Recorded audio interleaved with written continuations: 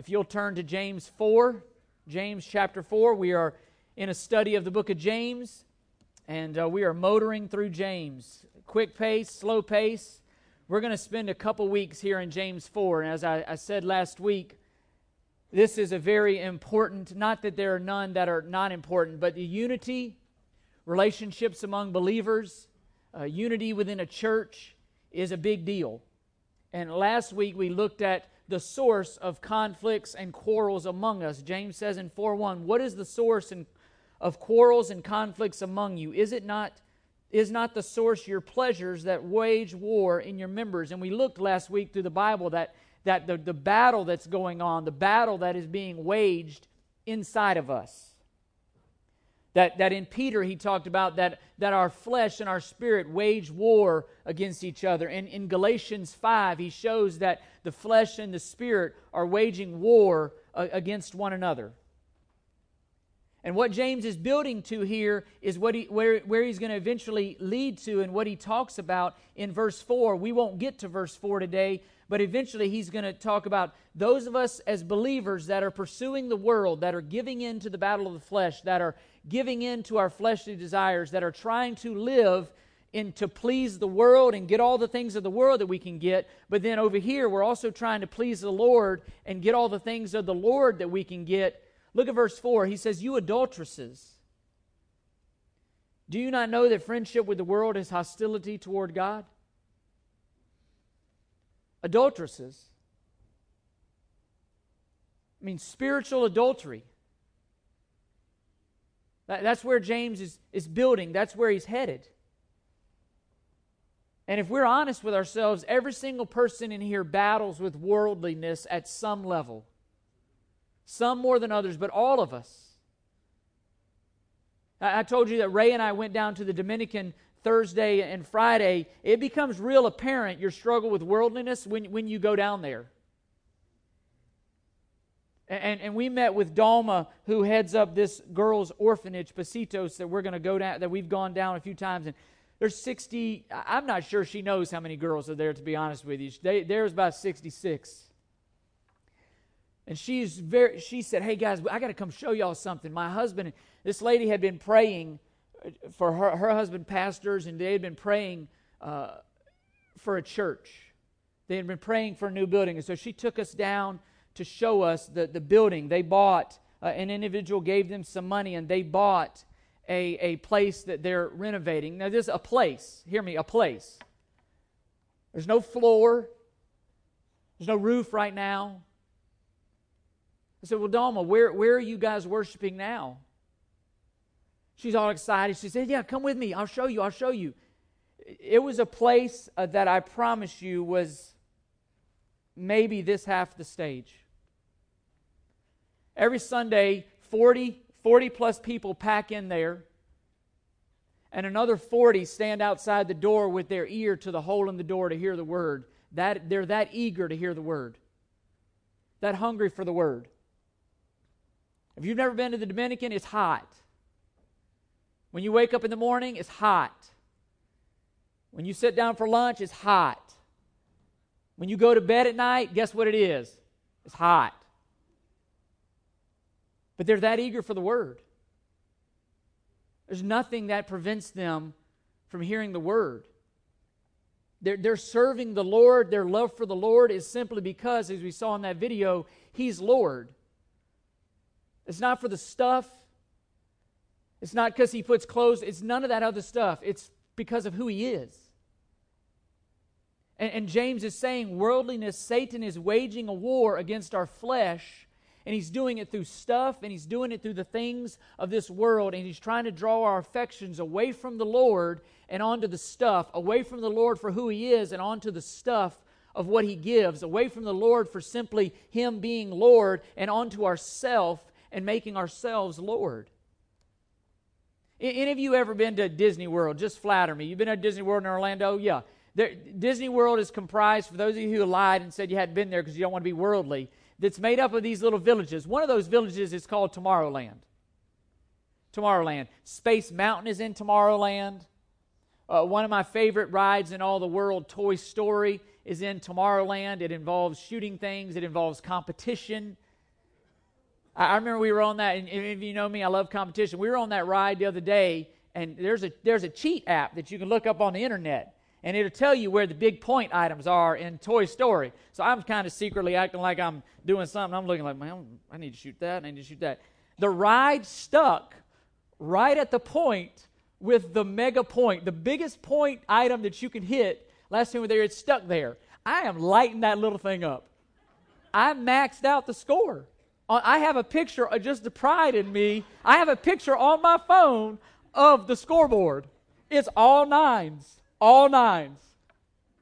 And that's just, again, pray for me. Pray for me. Worldliness. Worldliness. I'm asking my son, my wife, other people we're with, what'd y'all get? What'd y'all shoot? What'd y'all get? What'd y'all get? But Tomorrowland has the theme of Tomorrowland, the saying of Tomorrowland is this: the future is today. There's a ride in Tomorrowland called the Carousel of Progress. You know, we ride that ride today, and it's like the carousel of 20 years ago. It's the stuff that they once thought was the future, where they thought everything was headed. And we look at that and it's archaic. I mean, there's people in there carrying radios on their shoulder. Nobody carries radios on their shoulder anymore.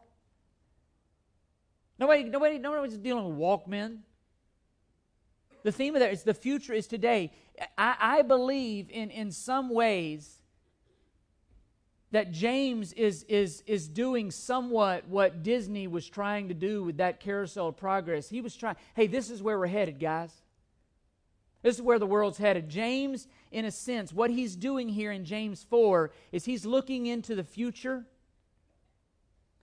And he's saying, if you don't deal with the flesh, if you don't deal with worldliness, if you don't deal with with your sin and these sins when they pop up, if you don't deal with them, James is saying, let me tell you where it will take you. Let me give you a glimpse into Tomorrowland of your life, the Tomorrowland of your life. The future is today. He says, let me show you what your future is going to look like if you don't put God at the throne of your life. If you fight that battle and you live for flesh and you live for worldliness and you allow self to dominate you, even if you toy around with sins, he's saying, let me tell you, let me show you what your Tomorrowland is going to look like. Let me show you what your life's going to look like.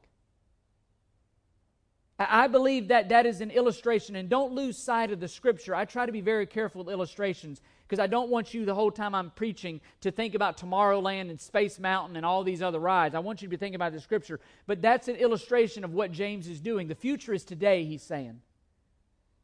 This is what tomorrow is going to hold for your life. This is what's right around the corner if you don't deal with your sin.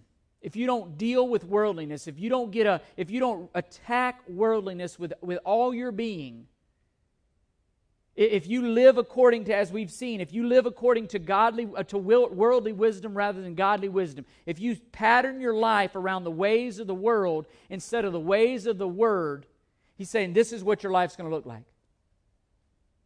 And last week we looked at the source of quarrels and conflicts and of worldliness. Today, we're going to look at the effects. We're going to be looking at the effects, and you see that on your handout, the effects of worldliness. And we're going to finish this next week. I'm just telling you on the front end. There's so many things here that he shows as the effects of worldliness. I wanted to make sure we spend time on them, but the effects of worldliness. And the first thing he says, and this is somewhat of a continuation of verse 1, but verse 2, he says, the first conflict of worldliness is that you're going to have a conflict in yourself. Conflicts in ourselves. Look at what he says in verse 2. You lust and you do not have, so you commit murder. You are envious and cannot obtain, so you fight and quarrel. Do you see the conflict? Do you see the war that's raging inside of you? You want all this stuff, a lot of stuff that really God doesn't want you to have, and because you want it, you begin to do whatever it takes to get it. And look at where James goes. He talks about murder. Some of us are in here saying, murder, that's... What James is saying is that, listen, there is no sin to which a believer is incapable of committing. That's on your handout there. There's no sin. That's what James is saying. I'm showing you the end game. Every single sin that has ever been committed by the human race sits right here inside of every single one of us. There is absolutely no sin that you and I are incapable of committing. Please hear that. It's only by God's grace that we haven't done worse than what we've done. We just read in Carrollwood the other day, a girl drove home from Florida State, which was pride bad enough. I mean, I would go to Florida State. I'm like, of all schools, Florida State, we got enough trouble. But she drove home from Florida State, killed her mother and stepfather, and then drove back to Florida State like nothing happened. What would cause somebody to do that? James is telling you. She didn't just wake up that morning and I think I'll do this. This is the Tomorrowland of worldliness, the Tomorrowland of self, the inevitable path of where sin will take us if it is unchecked. James is saying this is where it's going. It starts small, and if unchecked, it leads us to places we would never want to go. And inside every single one of us, the flesh and the spirit, as believers, are doing war. Romans 8, you look at Romans 8, the non-believer has nothing in them to check sin other than just their conscience. Inside the believer, the spirit is causing that conflict. You look at Romans 7, 14 through 25, and I'll summarize it. Paul says, I do what I don't want to do, and I don't do what I want to do. He says, I find in myself the very desires that I hate. Inside of me, Paul says, I'm desiring the very thing that I don't want to do. Around in verse 21 or 25, he says, oh wretched, maybe it's 24, he says, oh wretched man that I am.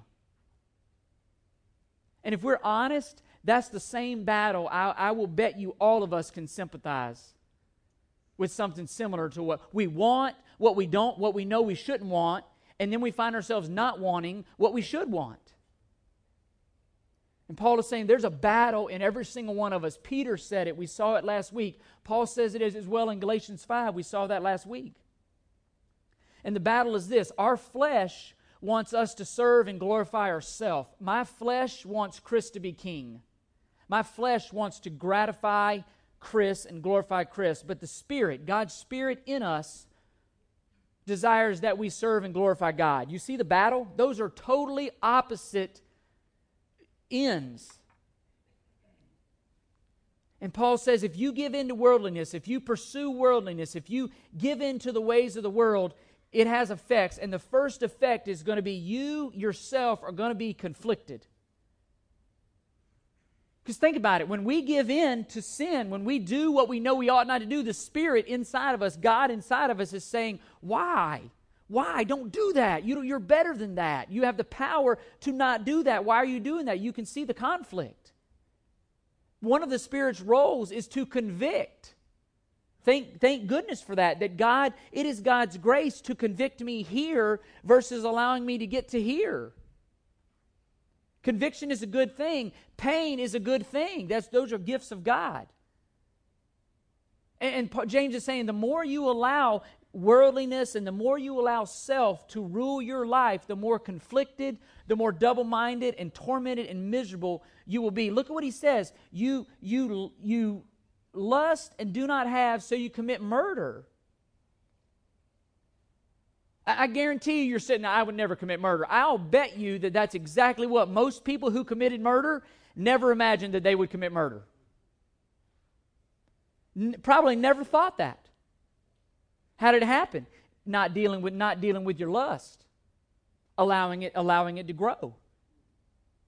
And James is saying, if we don't believe that sin is serious, if we don't believe that any sin, that all sin is dangerous, that worldliness is dangerous, that it's Satan warring against you, here's the thing, we won't deal with it strongly. And that's one of the number one ways that Satan battles with us is, and we hear it all the time, it's just a white lie.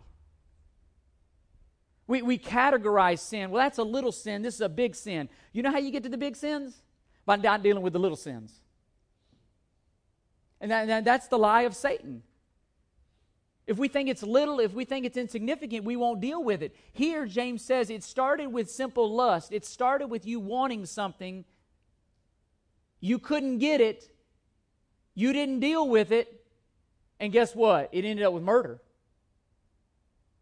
And the seriousness behind worldliness and unchecked pleasures in ourselves is it starts within ourselves and it grows.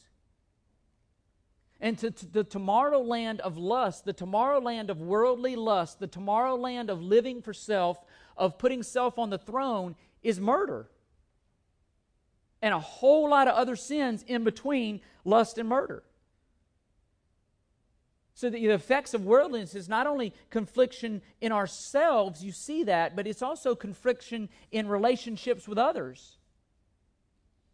And you can think about yourself, just to illustrate it, you're on a ride and he's showing you stage after stage after stage. First of all, the first stop is, hey, I'm showing you guys, you're going to be conflicted within yourselves. And secondly, you're going to be conflicted in your other relationships. That's what he's dealing with. You lust and you do not have, so you commit murder. You are envious and cannot contain, so you what? You fight and you quarrel. You flip over to Matthew 5. Again, we said that James draws a ton of what he's writing out of the Sermon on the Mount. You look at Matthew 5, verse 21 and following. Listen to this. You have heard that the ancients were told, you shall not commit murder, and whoever commits murder shall be liable to the court. But I say to you that everyone who is angry with his brother shall be guilty before the court. And whoever says to his brother, you good for nothing, shall be guilty before the Supreme Court. And whoever says, you fool, shall be guilty enough to go into the fiery hell. Therefore, if you are, so James is saying, look, you guys get concerned about the outward act. Jesus is saying, I'm going to deal with what's really going on. I'm going to nip it in the bud. That's why you see, that's the seriousness of sin. That's why you see what you see in verse 23. Therefore, if you are presenting your offering at the altar, and therefore remember your brother has something against you, leave your offering there before the altar and go. First be reconciled to your brother, then come present your offering. Look at verse 25. Make friends quickly with your opponent at law while you are with him on the way, so that your opponent may not hand you over to the judge, and the judge to the officer, and you be thrown in prison.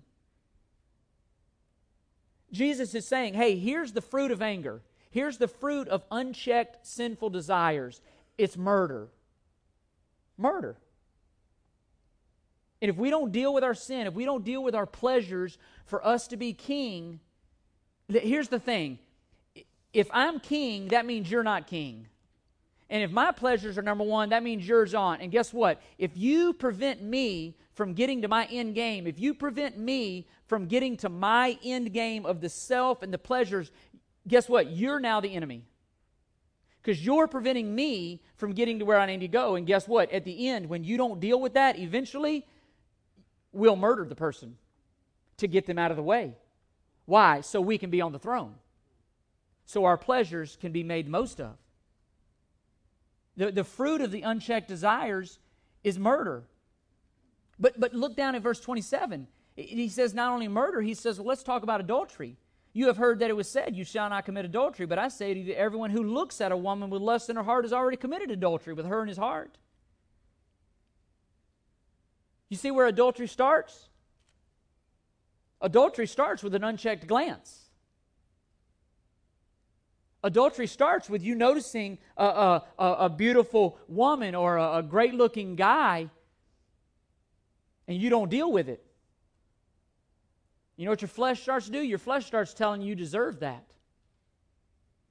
Your flesh starts taking that glance other places. Now all of a sudden you believe that you deserve that. And guess what happens? Eventually you go after that. And Jesus is saying, look, you committed adultery, my friend, long before you committed the physical act. You already committed adultery. You committed murder way before you physically killed the person. Why? In your heart. And he's saying it starts in the mind. It starts with a glance. That's innocent enough. I mean, it requires nothing of a guy. Let's just be honest. It does not require anything of me to notice a beautiful woman. I don't have to try. But what do you do with it? See, it's not the first glance, it's the second glance that gets us in trouble. What are you doing with that first glance? You know, anger in and of itself, there are things we ought to be angry about. Ephesians says, be angry and yet do not sin. There are things that we ought to be angry about, but righteous anger. It's regarding the things of God. My problem is I'm mainly angry about the things about Chris's righteousness. And what do you do with them? And James is saying, you know where murder starts? Jesus himself said, you know where murder starts? It starts with the unchecked lust.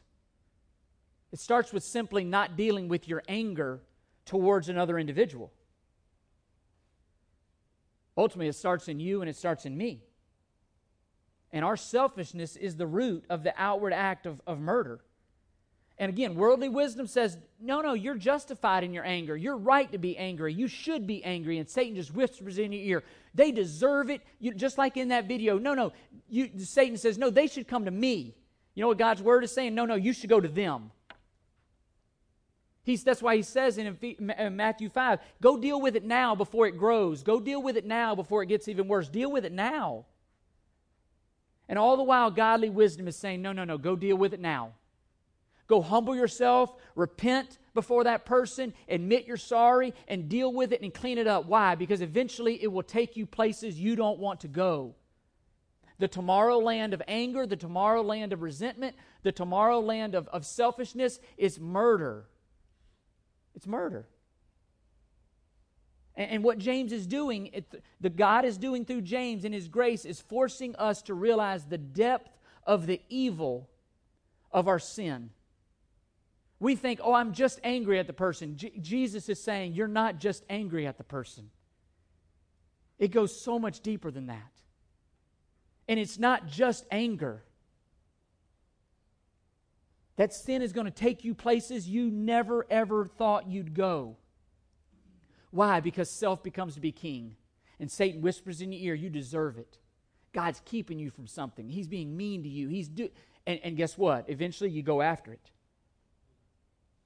What James is saying is the longing for earthly pleasures leads us to places that we would have never dreamed we would go if you leave them unchecked. You think about these guys that you see all the time and gals leading these Ponzi schemes and defrauding people and all that. You know what led them to do that? A desire for flesh. Starts small, and eventually what they did small here, now they're stealing billions of dollars. Why? Because of flesh. And when earthly wisdom and fleshly desires, when they're allowed to dominate our lives, James is saying this is what Tomorrowland looks like. Murder and adultery. And I'm sure some of us are sitting here, we've seen it in our own lives, we've seen it in the lives of our loved ones. Worldly wisdom says you have a right to be angry. Godly wisdom says, no, you go deal with it now. Ephesians 4:21, he says, if indeed you have heard him and have been taught in him, just as truth is in Jesus, that in reference to your former manner of life, listen to what he says, you lay aside the old self, which is being corrupted in accordance with the lust of deceit. Verse 23, and that you be renewed in the spirit of your mind and put on a new self, which is in the likeness of God, has been created in righteousness and holiness and truth. Listen to this. The newness, the Christian, laying aside falsehood. Speak truth, each one of you, with his neighbor, for we are members of one another. Be angry and yet do not sin. Do not let the sun go down in your anger, and do not give the devil an opportunity. Do you see the point? You see what Paul is saying? Why do you deal with your anger immediately? Because Satan wants to take advantage of that anger. And he wants to take it places you never dreamed it'd go. He's saying, deal with it now. See, we think we're okay. Well, I'll just be nice. No, you're angry. Deal with it. Go to the person. Talk it out. And when somebody comes to you and talks it out, forgive them. Don't be angry to them. Forgive them. And deal with it. That's why this passage is so important, because, again, a lack of unity and relationships to one another, that's what we're to be about, relationships. Loving one another, serving one another. If we're a body of people that hate each other, but we act all smiley and cheeky while we're here, the world does that. The world pretends they like you, and all the while they're stealing from you. Why would we be the same? Deal with it. And all throughout this walk to murder and adultery, listen, and I thought about this. All throughout, you say, how do you get from lust to murder? There's time there. And all throughout there, listen, the grace of God gives us opportunities to get off the carousel before it gets too late. That's exactly what we saw in that video. God literally brought that woman to her to say, hey, forgive her. Deal with it now. You know what she did? She put it off. Next stop. All throughout this carousel, all throughout Tomorrowland, you go on the Carousel Progress, you go on that little ride up top that takes you through. There are places you can get off. That's exactly what God is doing. I'm giving you opportunities to get off this ride and repent. Things like repentance. Maybe the next stop is forgiveness. Maybe the next stop is an opportunity to serve that person or serve alongside that very person that you don't want to serve alongside. God's saying, I'm doing this for a reason. What about prayer? What about love? That's why time and time again God says, serve your enemies, serve those who persecute you. Why? It's hard to stay mad at somebody when you're serving alongside them or when you're serving them, when you're praying for them, when you're loving on them. And God just rubs that stuff out. Our flesh is not going to want to do it, but the Spirit says, no, you do it. You do it.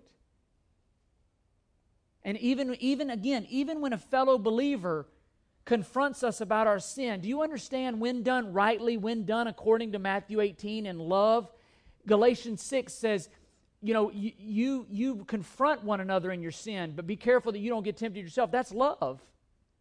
That's God's grace saying, hey, I'm going to stop you here at the anger before you end up killing somebody, before it goes even worse, or before your anger. Here's what also happens.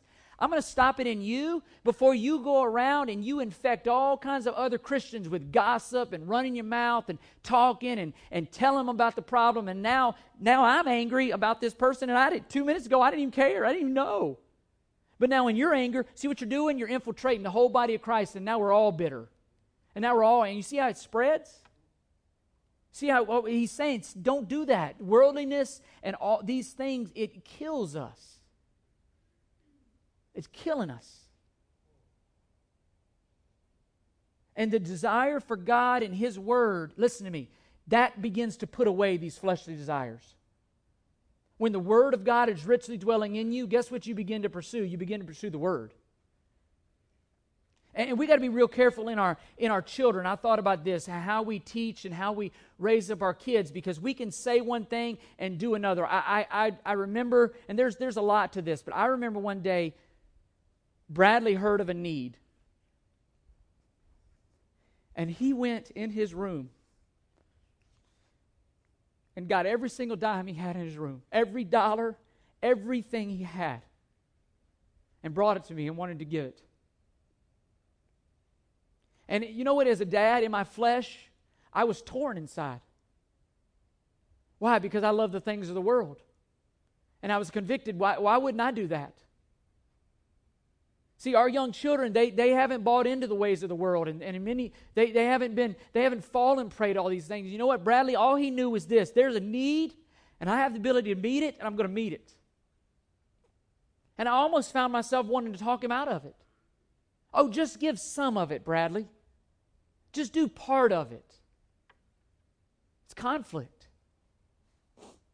And we got to be careful that we're not teaching our kids, hey, get all the things of the world you can, but then over here we'll have all the things of Christian that you can. And hey, live that double life. Be cool with the cool people at school. Be in the in crowd. Do everything they do, but also, witness to them. It don't work that way. Matthew 5 is very clear. You cannot serve two masters. You're going to have to choose. He says you're going to love the one or you're going to hate the other. The double-mindedness, again, that is Satan's ploy to make us think that we can be double-minded, that we can love the world and love Lord at the same time. 1 John 2:15, very clear. Do not love the world or the things of the world, for if anyone loves the things of the world, the love of the Father is not in him. You're not. That's why he says in verse 4, you adulteresses, friendship with the world, you know what that is? He says it's hostility, hatred towards God, enmity. There's no neutrality here. None. This is the battle that all of us face. But not only with ourselves, the conflict is not only with ourselves, it's not only with others. Look what James says in verse 3. It's conflicts with our prayers. Worldliness leads to conflicts in our prayer life.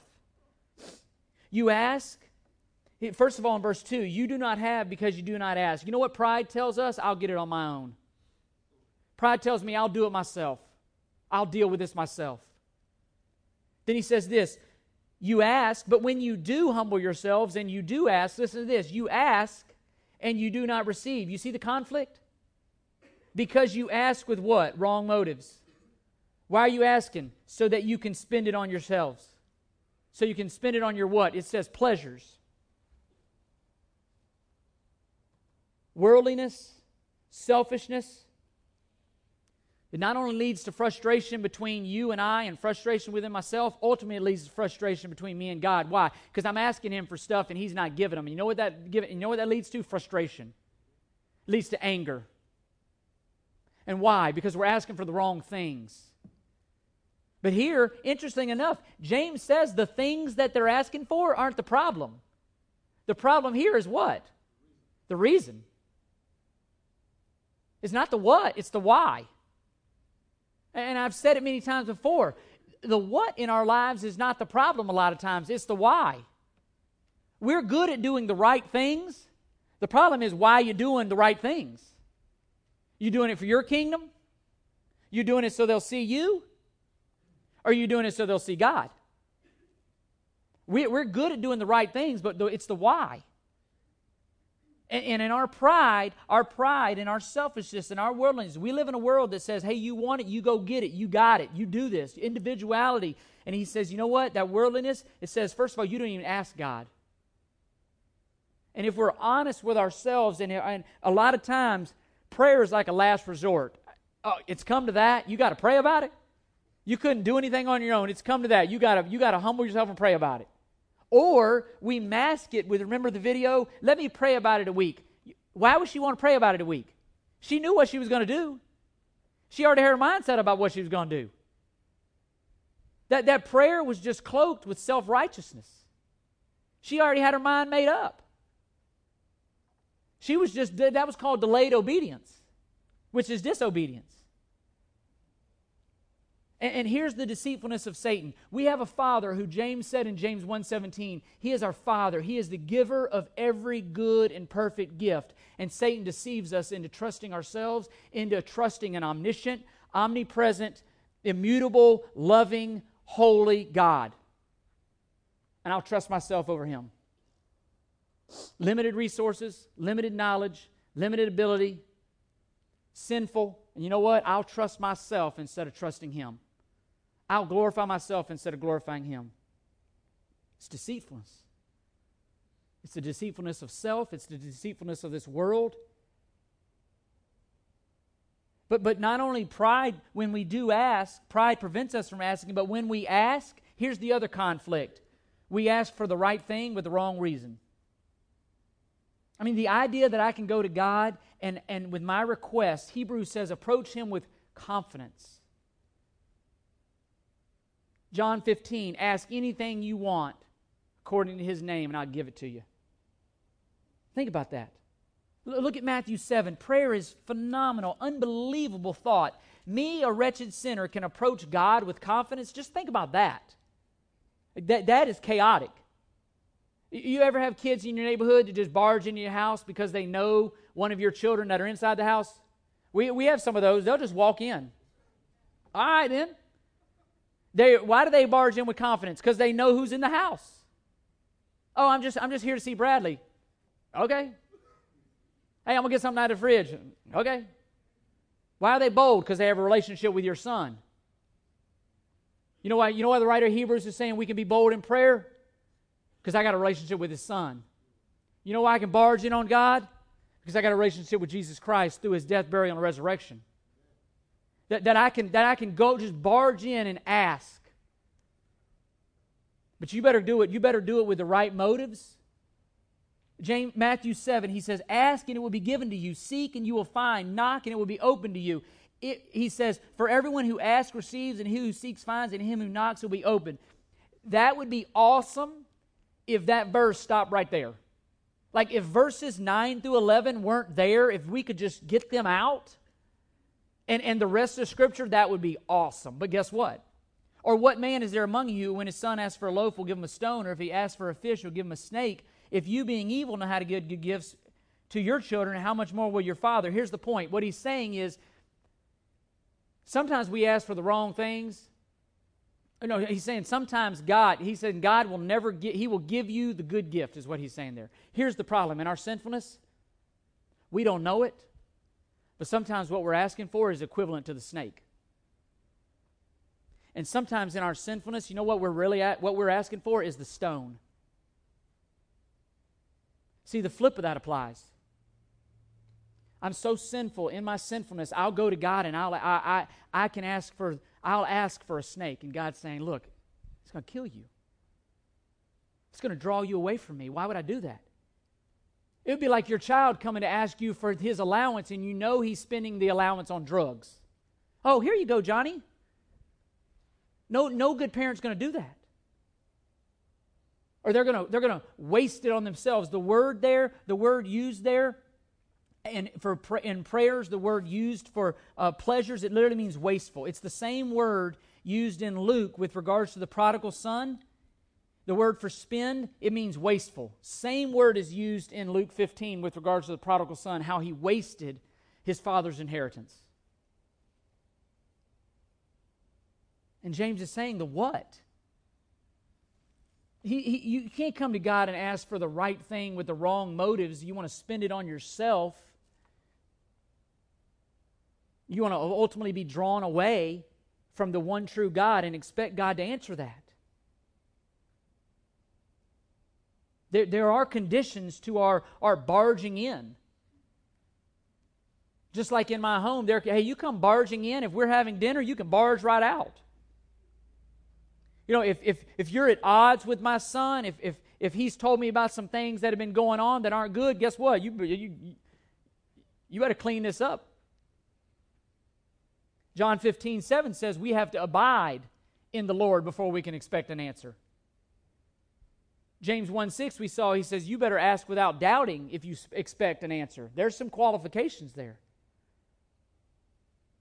And James is saying, hey, in order for God to answer our prayers, we got to ask for the right motives. And there's a huge, just pause here for just a second. Think about this for just a second. Regarding your prayers, are they being answered?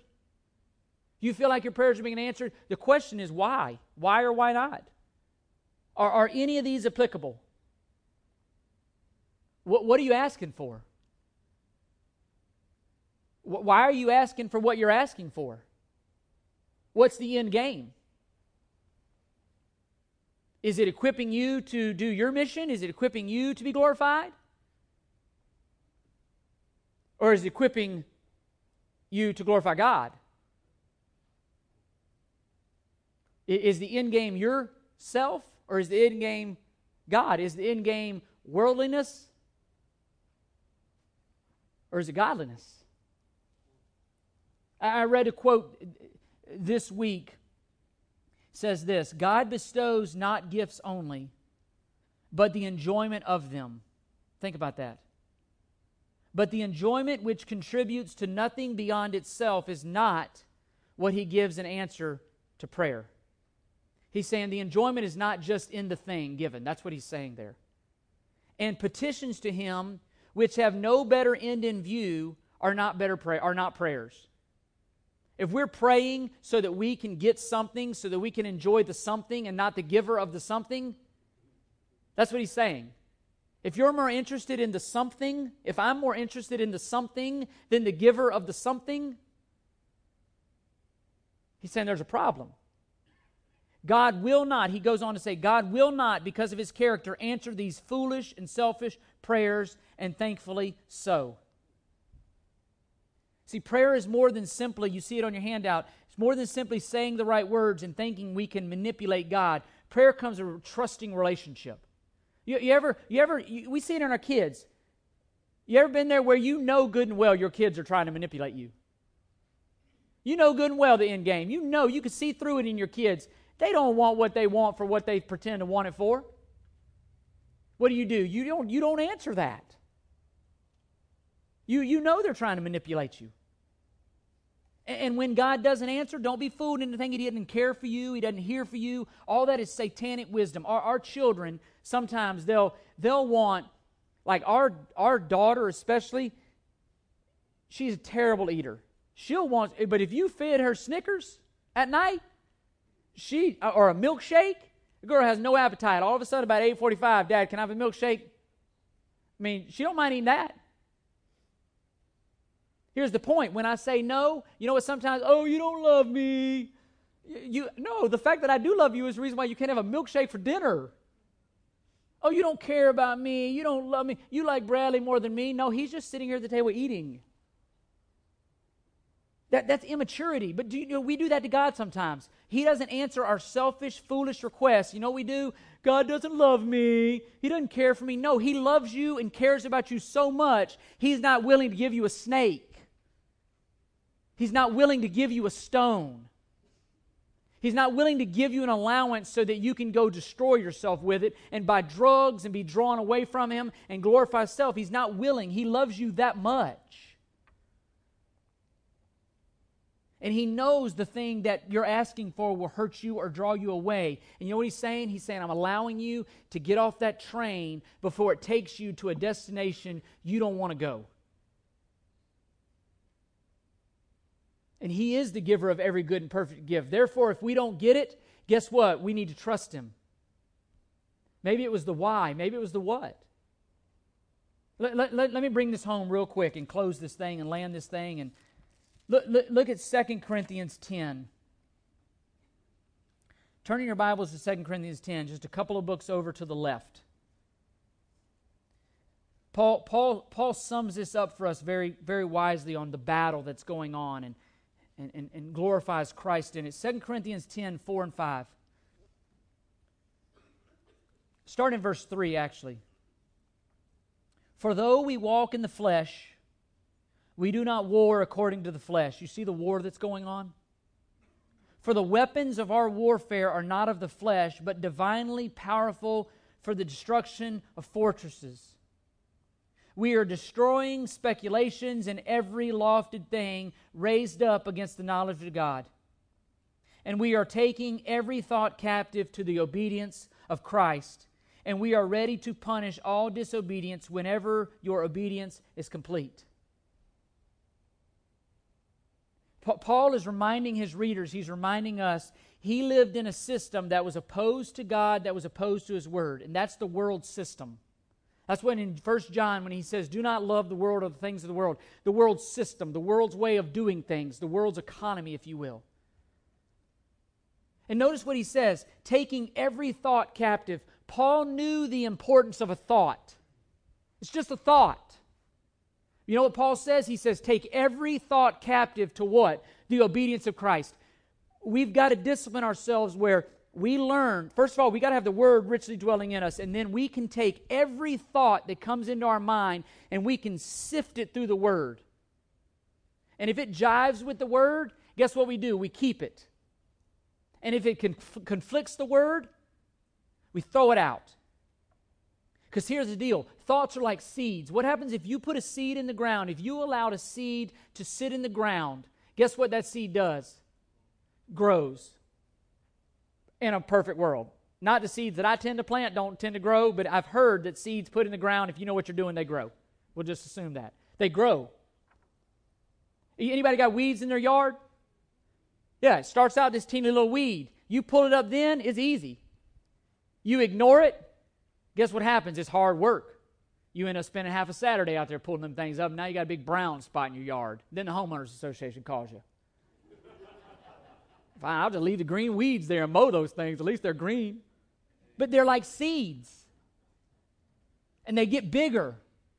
And they get tangled up in all the good grass. And guess what? When you go to pull those weeds out, you know what you do? You end up hurting the good grass. We allow worldliness and unbiblical thoughts to sit, to germinate in our heart. You know what they do? They get all tangled up in our lives. And then when we go to get them out, you know what it does? It hurts. And we're scarred. And it hurts others. Why? Because we allowed a simple thought to sit there and to grow. And what he's saying, and it's the same thing that James says, attack the enemy at the seed, attack it at the root. It's not just anger, attack it. Attack that seed that sits in your heart where you're first angry with that individual. Attack it. Why? Because it's going to grow up to something bigger, and it's going to destroy you, and it's going to build a fortress in your life. That's why Paul says we are the destruction of fortresses. Satan is a terrible enemy. And he wants to set up a fortress. He wants to set up a home in your life and my life. Destroy it, but when he lays that first block, destroy it. Don't toy around. We submit everything about our lives to the Word of God. And the application is this: Lord, as you meditate and you go home and pray about this and think about it, Lord, are there any lies that I'm believing? Any ways of this world that I'm building my life around that are contrary to your Word? Do I hold any ill will towards anybody? Lord, if you'll reveal their names to me, give me the courage to go to them and confess it. Entire churches are destroyed because one or two people get in a fight. I've seen it. If there are lies I'm believing, if there is ill will I have if there's anything in my life, Lord, reveal it to me and give me the boldness to deal with it. Anything that I'm building my life on that's sand and not the firm foundation of your Word, give me the wisdom to do something about it now. Because when the storms come, Matthew 7, guess what? Destroyed that house built on the sand. And it says, great was its fall. This right here in James is what causes conflicts. This is what destroys our lives. It destroys the lives of others. It destroys churches. It thwarts the work of God. And I pray that we would be a people that deal with it when it's small, that we would deal with it when that seed first lodges in our heart or in our mind. We'll throw it out. We'll recognize it as a lie because the Word of God is richly dwelling in us. We'll throw it out. And one of the ways, hear me, one of the ways Satan does that, 2 Corinthians 4, it says, the God of this world has blinded the minds and the hearts of the unbelieving. One of the main ways he does that is to make you think you're not sinful. And to make you think that your sin hasn't separated you from God. And to fool you into thinking that your sin is not really that bad and you're going to get to heaven on your own or God doesn't exist. They're lies. They're all lies. And then once you're a believer, he continues lying to you about God. I give you Adam and Eve in the garden. By God's grace, deal with the lies. By God's grace, trust the Word over the lies.